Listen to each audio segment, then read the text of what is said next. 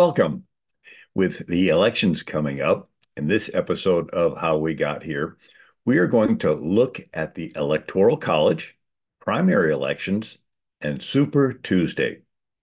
Every 4 years is a presidential election, as specified in the U.S. Constitution, Article 2, Section 1. The president is elected by electors who cast electoral votes. This is called the Electoral College.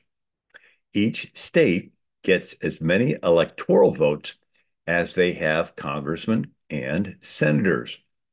The motivation for the Electoral College was to prevent the states with large populations from determining who the president would be with no regard for the smaller states. In 1961, the 23rd Amendment gave Washington, D.C. electoral votes. Today, there are 538 electors. The winner needs to get at least 270 electoral votes. Originally, electors had some flexibility as to who they could vote for, but today 99% of them are pledged to vote as the majority of their state decides. Each state determines how their presidential electors are to be chosen. There have been three notable methods of choosing electors.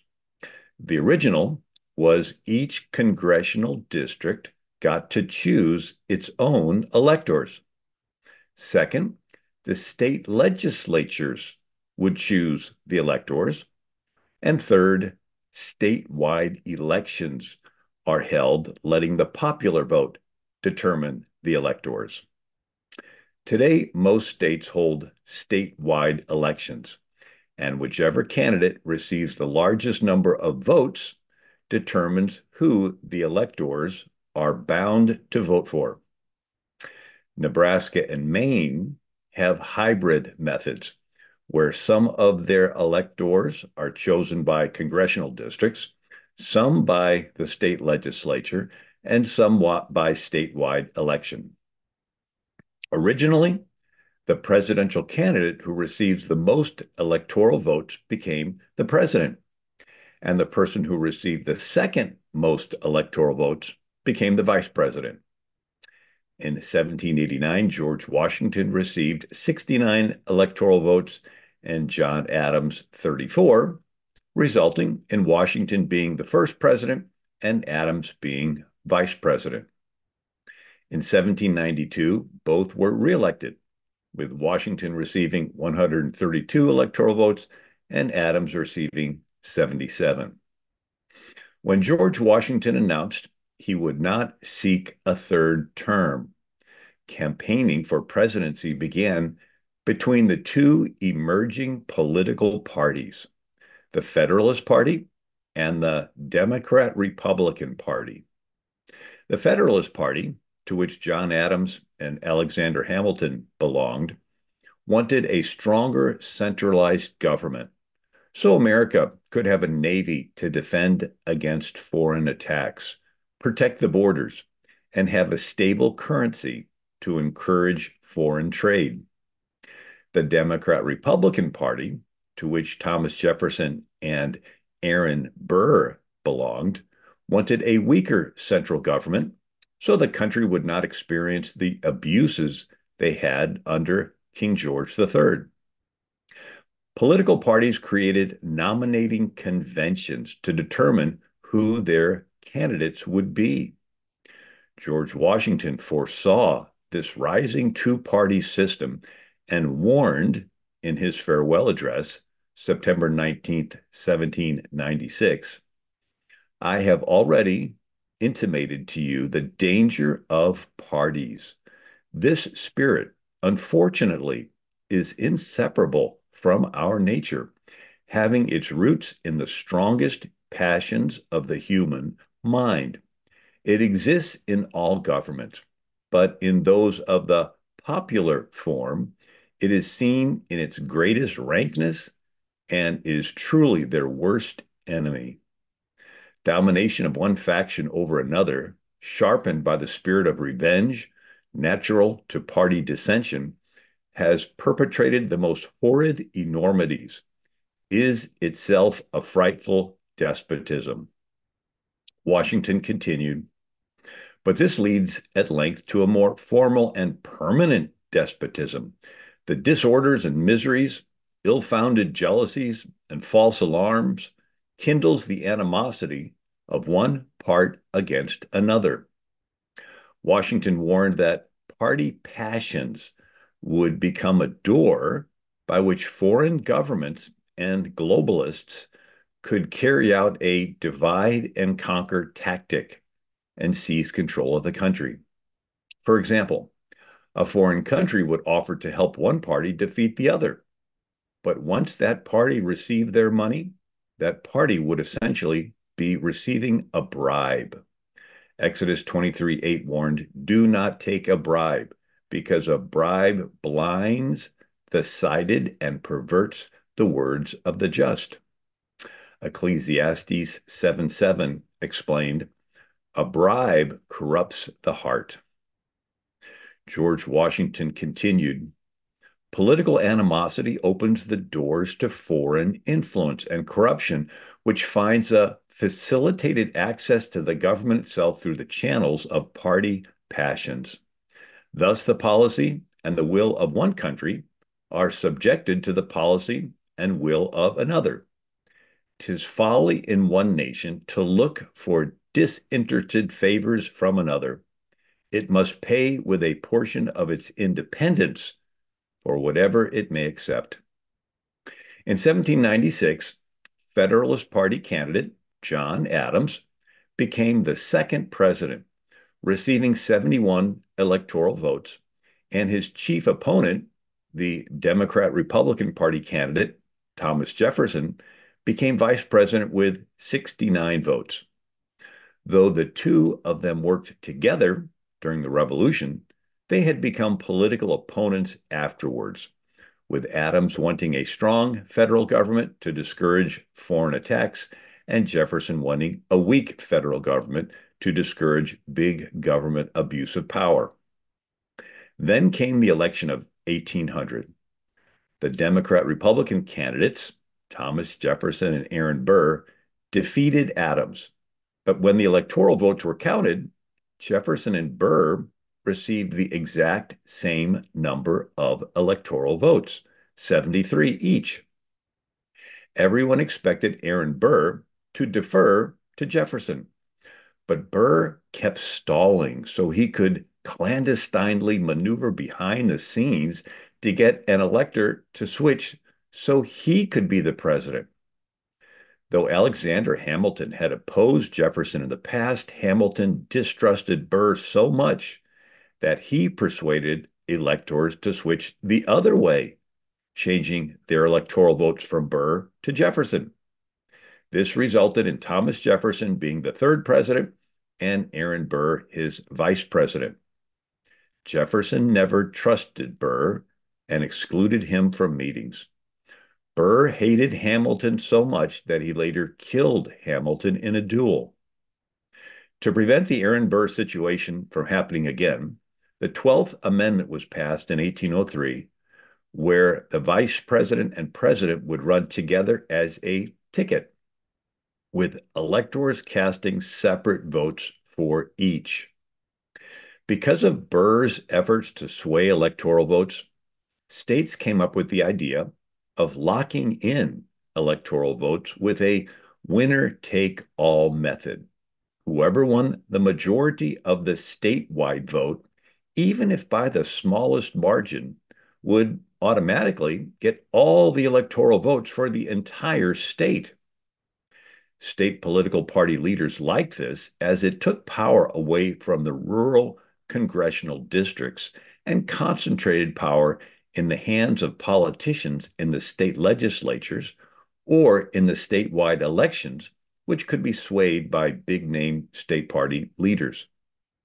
The problem with winner-take-all electoral votes is it effectively took away the voice of rural congressional districts who may have wanted another candidate. Jefferson would have won the earlier 1796 presidential election had Virginia used the winner-take-all method. Jefferson wrote, "All agree that an election by districts would be best if it could be general. But while 10 states choose either by their legislature or a general ticket, it is folly or worse than folly for the 6 other not to do it." By 1812, most states used winner-take-all method, with their state legislatures choosing electors for the entire state. 1820 was the last election in which state legislatures played a major role, as statewide elections gained popularity in choosing winner-take-all electors.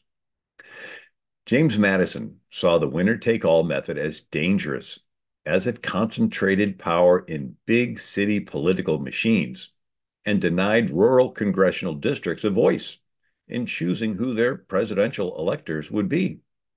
Madison proposed an amendment to the Constitution. The district mode was mostly, if not exclusively, in view when the Constitution was framed and adopted, and was exchanged for the general ticket and the legislative election as the only expedient for baffling the policy of the particular states which had set the example. In 1824, twice as many states used the statewide elections instead of state legislatures in choosing their winner-take-all electors. Andrew Jackson sided with James Madison to ditch the winner-take-all method and return to the original concept of allowing each congressional district to choose their own electors.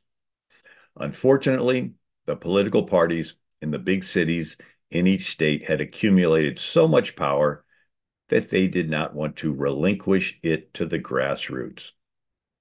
Every presidential election from 1924 on saw the statewide election of winner take all. In 1836, only South Carolina still had its state legislature choose the winner take all electors. In 1872, every state held a statewide election in which the winner take all method of choosing electors who would cast their electoral vote for the president and vice president. Colorado entered the Union in 1876 and was the last state to have its electors chosen by the state legislature. The two major political parties in America devolved into the Democrat and the Republican parties, with third parties having no practical way of winning, but capable of drawing away protest votes from one or the other candidates. Parties chose their candidates with caucuses. These were internal party meetings of active members to nominate candidates. The early 19th century, progressive movement came along, which sought to take the process of nominating candidates away from insider party leaders altogether by having citizens vote in primary elections. This did not work out the way they had thought, as ultimately it was still the party leaders who had control of whose names would be printed on the ballots. There are several types of primaries, the most notable of which are closed primaries, which verified that voters were actually members of their party before they were allowed to vote for party candidates. Semi-closed primaries allowed party members and unaffiliated voters to participate. Open primaries, or pick-a-party primaries, allowed anyone to cast a vote, even members of the opposing party who wanted to influence the primary outcome by selecting the weakest candidate. Blanket primaries, where regardless of party, the top 2 candidates advanced to the statewide general election.